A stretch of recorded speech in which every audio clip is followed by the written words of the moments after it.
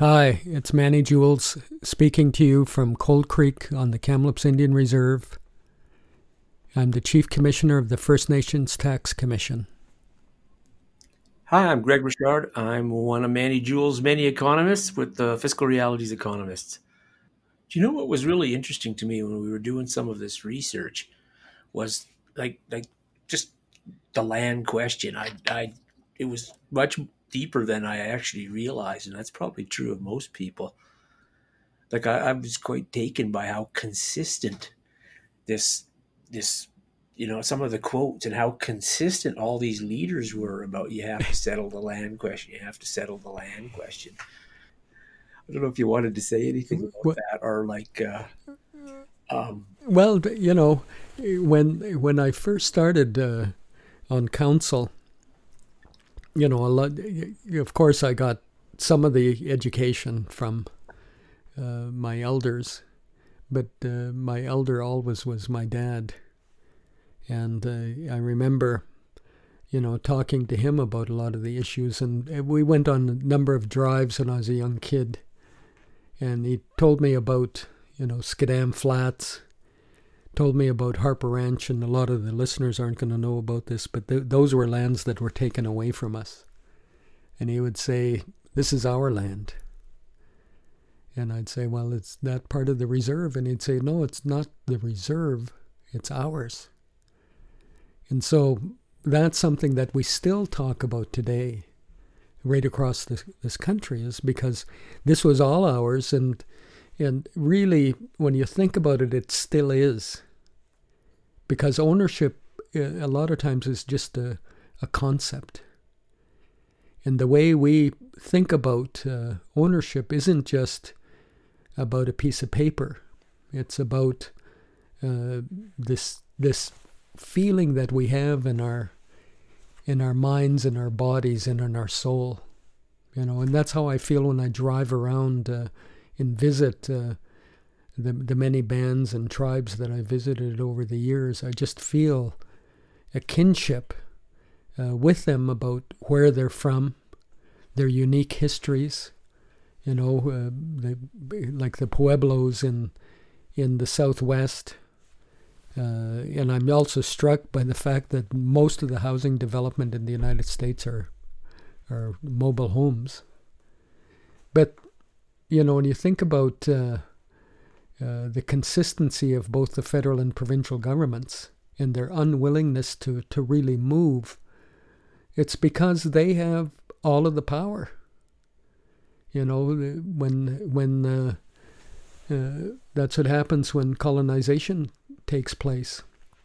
And I look at, the UNDRIP as a very important document, but that's all it is a document.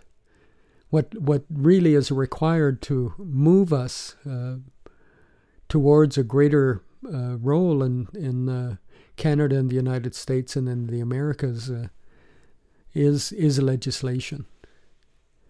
Because legislation, even though you're dealing with an international, proclamation through the UN Declaration on Indigenous Rights, that's all it is a declaration. What has to happen is that there has to be a legislation approach. And it isn't going to be an omnibus. You're not going to get one piece of legislation. It's going to have to be a myriad of different legislations. But what really struck me early on was how little I really knew about the history, and how much of that I had to learn through many teachers. One of the first ones was my cousin, Chief Ron Ignace, who had done a master's thesis on the McKenna-McBride Commission. And I learned a lot through that document.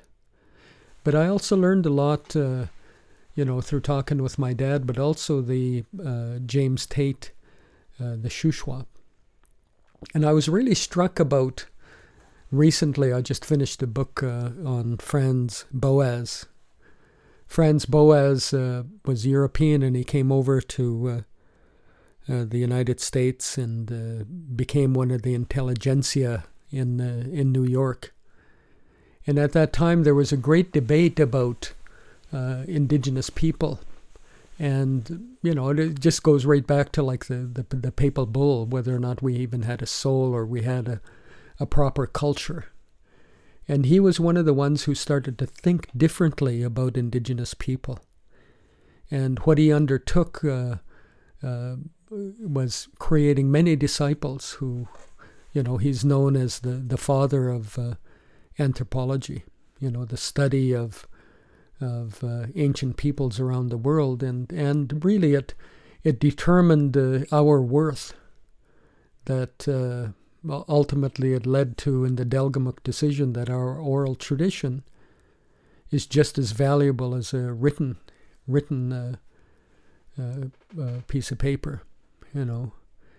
Oral tradition, you can, and I've always felt this, that you can meld the science and the oral tradition together and build our history, and we're going to be able to accomplish that through science again, and that's through DNA. And DNA, interestingly enough, has its roots in the Spanish flu influenza of 1918, and so all of that science started its development there. But when you look at the lack of political will from the governments to give up their colonial authority, is rooted in the colonial past. And so ultimately the governments have to shed that colonial past, which in my view, so much of it is rooted in racism.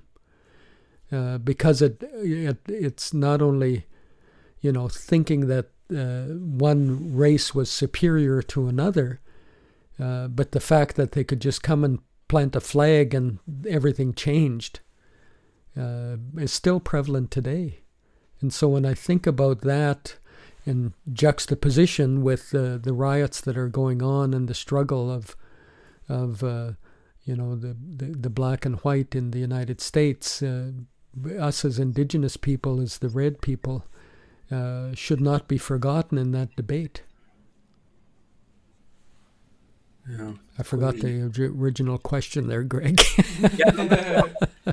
There's a whole bunch of things I'd like to ask you about. I don't know if we have time, but it'd be kind of interesting to just delve into a whole bunch of the different points that you made, but in more detail and length, etc.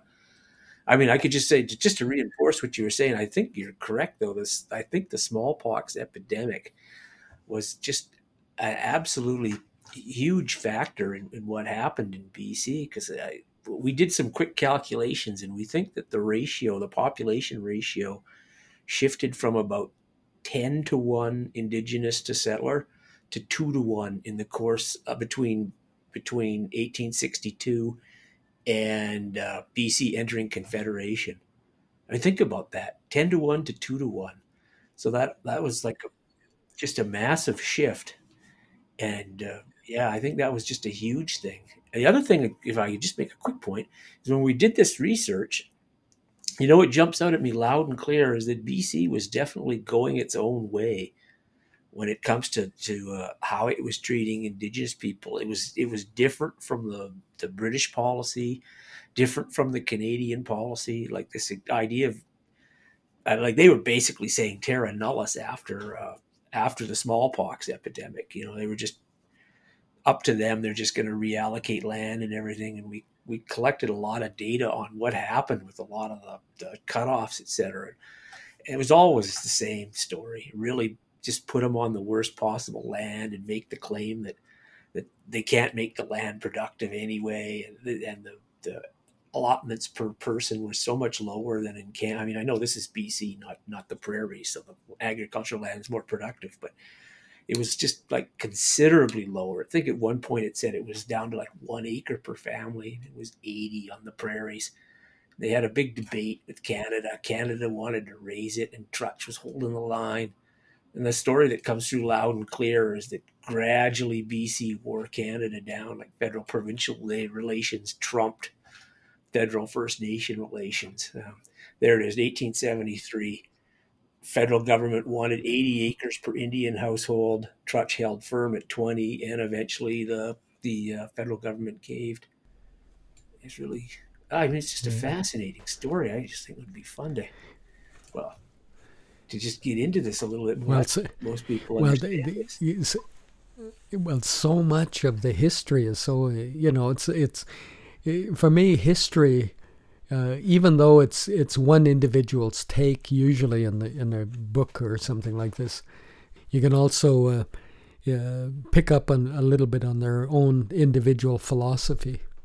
But one of the most interesting ones I just finished reading is a book on the caste wars in the Yucatan. And it's the only successful Indian rebellion in the Americas. What happened, it is about a 50-year time span when Mexico was just moving into, I think around 1811 or 1812, they declared themselves a state government. Might have been later, I can't recollect completely. But anyway, the Mayan in the Yucatan discovered a small 10 centimeters cross in this cenote, which is a water well. They don't have running rivers in the Yucatan. They have cenotes, which is a big, because it's, the whole peninsula is virtually limestone, so they have these big wells of water that collapse in and of itself, and then fresh water's there. But so they found this little cross, and it started to speak to them. And the cross, of course, in Catholicism and Christianity, is the arms outstretched of Jesus. And Jesus died for all of our sins. So the Mayans took that symbolism, and it became the first tree with the outstretched arms. And it started to tell them that they had to organize themselves and rebel. And ultimately that cenote was completely destroyed, but they'd already left. And they just had another cross. But at one point during the caste wars, the British government, and I believe other governments, but the British government recognized them as a state on their own. It's the first indigenous state to be recognized by Great Britain in the Americas, and I think that's an incredible story. And there are so many in the Americas. So history is to me is always more fascinating than fiction, because you can't make up, that kind of stuff. It's just so fascinating. So anyway, thank you, Greg. I've been really blessed over my life to have witnessed many things. I witnessed the constitutional debates. I listened with great reverence to a lot of the leaders like Jimmy Sinclair, Joe Gosnell, Bill Wilson, Joe Mathias, Joe Muskokeman. All of the leaders that I paid attention to as a young man, talking about our future, knowing, and even Bob Manuel, I think we got to give him a lot of credit, and his dad, George. Some of the earliest meetings I went to was listening to George Manuel at Paul Creek Hall, and that was just leading up to the white paper policy. It must have been in 1968. I would have been about 16 years old then. Listening to George talk about the white paper policy and the fact that wasn't our way, that we didn't want forced integration to be legislated out of, the way things were. But ultimately that led to the constitutional recognition of Section 35. And so when I think about Section 35, is it a full box or an empty box? That kind of an esoteric argument that goes on even to this day. I believe that Section 35 had to be in place because the drafters knew that law would change over time, that nothing was going to be static, and that the Canadian Constitution had to be able to meld or move or bend to various court cases involving us would take place.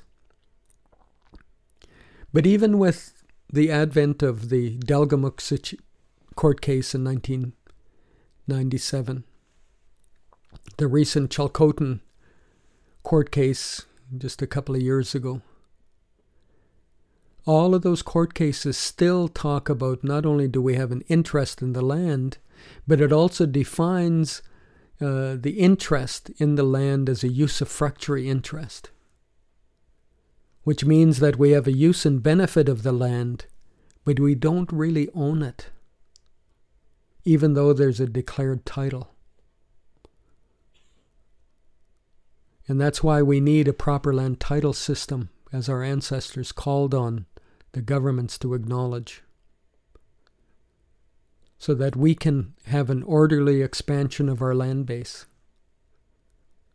so that we can have development in our lands that is equal and competitive to anyone else.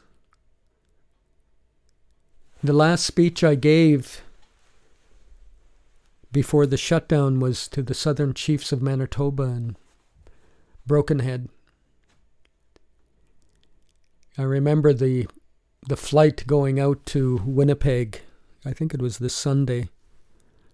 And we were all waiting here at the Kamloops airport to go out. And there were 2 people that were sick on the flight coming into Kamloops. We wondered about that because an ambulance showed up. The plane was closed. People weren't allowed to disembark. This ambulance shows up and then people get out with hazmat suits on, going into the plane. And they made a determination that the individuals weren't sick from COVID-19, but were sick just because they were, I don't know, Montezuma's revenge, I guess. I don't really know the cause.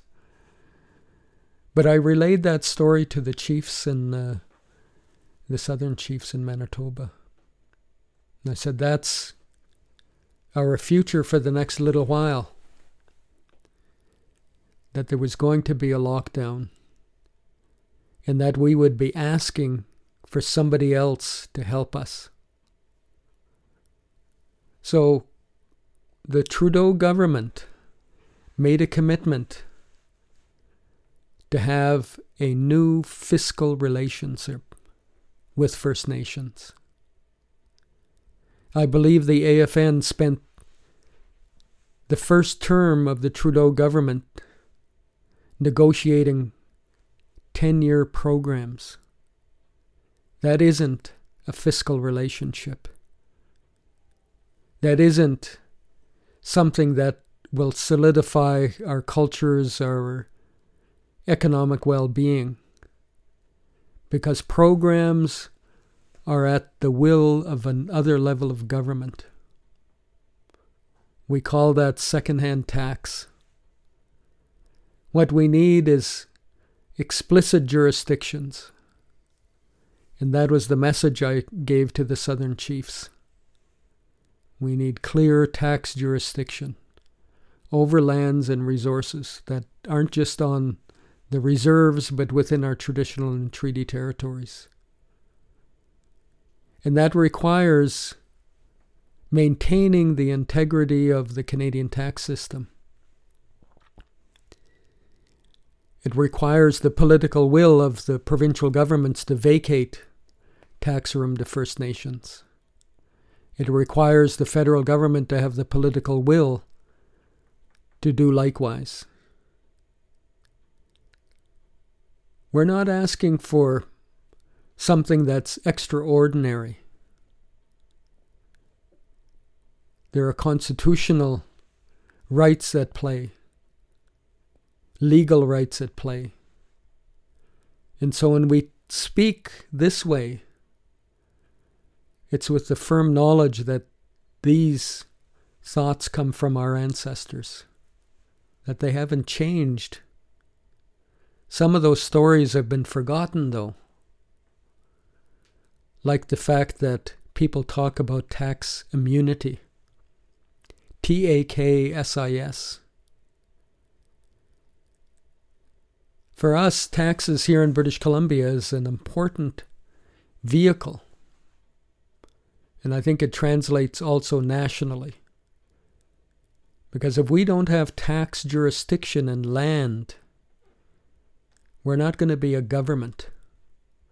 No government operates on programs. That's a paper government. You can't provide direct services with programs because you're going to be asking somebody else to deliver it. That's what we've got now. We have to walk that narrow corridor, making sure that have the ability to be able to look after ourselves and doing it within the Canadian framework, but also within the framework of our own teachings. And that means that we ultimately have to be able to contribute to our own betterment. Because we have to demonstrate to others that we're prepared to look after ourselves first and foremost. That we're not hoarding as individuals and not sharing as our ancestors talked about. I always hear stories about that. Oh, we shared and everything. Well, if you have that kind of conversation today, people are saying, oh, that's mine, that's not yours, that's my individual right. Well, when it comes to health, it's a collective right to be able to protect ourselves. Because if we just deal with it as individuals, every one of us could be infected with COVID-19. But if we have the collective will to fight it, then we're going to be able to be in a position to deal with those kinds of issues. The complexity of life in the future can't go unheeded. It's going to be complex. It's going to take a great deal of political will and consternation and lobbying, education, even debating amongst ourselves, debating with others, because there's a feeling out there that we have no rights, that we should be simply integrated into the Canadian society. I witnessed that debate in 1969-68 when the chiefs rebuffed that, rejected it outright, said that we want our own government. But this notion that we can be a government just by ourselves also leads to further dependence. You can see that with a number of the treaties that we're involved in. And I know the debate has to be, can you do better? The only way we're going to be able to do better is through the collective will of all of us. The long-term objective has to be thinking about ourselves in like an 11th province. Right after the failed Charlottetown Accord debate, I got to working with Tom Crushane He's the constitutional expert on fiscal relations here in Canada. Recently published a book on the new future involving First Nations. The premise after Charlottetown was looking at First Nations as an 11th province. We looked at their per capita expenditures, and it was roughly the same at that time, about $10,000 per capita. What was completely lacking was the lack of infrastructure in our communities. Ultimately, do we want a standing army? I would say no. Do we want to have our own currency? I'd say no again. So there are agreements, I believe, where we can fit into the Federation. But our entree into the Federation can't do away with the individual Shuswapness, if you will. The Mi'kmaq, the Mohawk, the Cree, the Blackfoot, all of the other nations right across, the Anishinaabe, right across this land. But individually, we can't stand up completely. How we're going to have to band together, I believe, is through looking at ourselves as an 11th province so that we can deal with transfers from our land and resources. Making sure that we have an equalization formula so that we can look after those communities that can't look after themselves right now, but ultimately will be in a position. We have to balance all of the interests on a national basis between the north, the south, the remote, the urban. My community generates more money for the federal and provincial governments than we get back in programs. I think about the income tax that they collect off of the Kamloops Reserve, the PST, the GST, millions and millions of dollars. Same with West Bank and Squamish and many other communities right across the country. As a matter of fact, most of the communities that are involved in the FMA generate more revenue for the federal and provincial governments than we get back in terms of programs. So we do have economies. We do have an ability to be able to move forward. So, as I think about the number of other podcasts I want to do and messages, is not just to talk about this, but to talk with others. Tamari from New Zealand, some of the others that I've been working with, so that you can get an idea of the discussions, of the facts that we have to face in the future, but also to bring a measure of hope that we're not just sitting, that we're thinking hard about you, thinking that there is a way to make things better for us.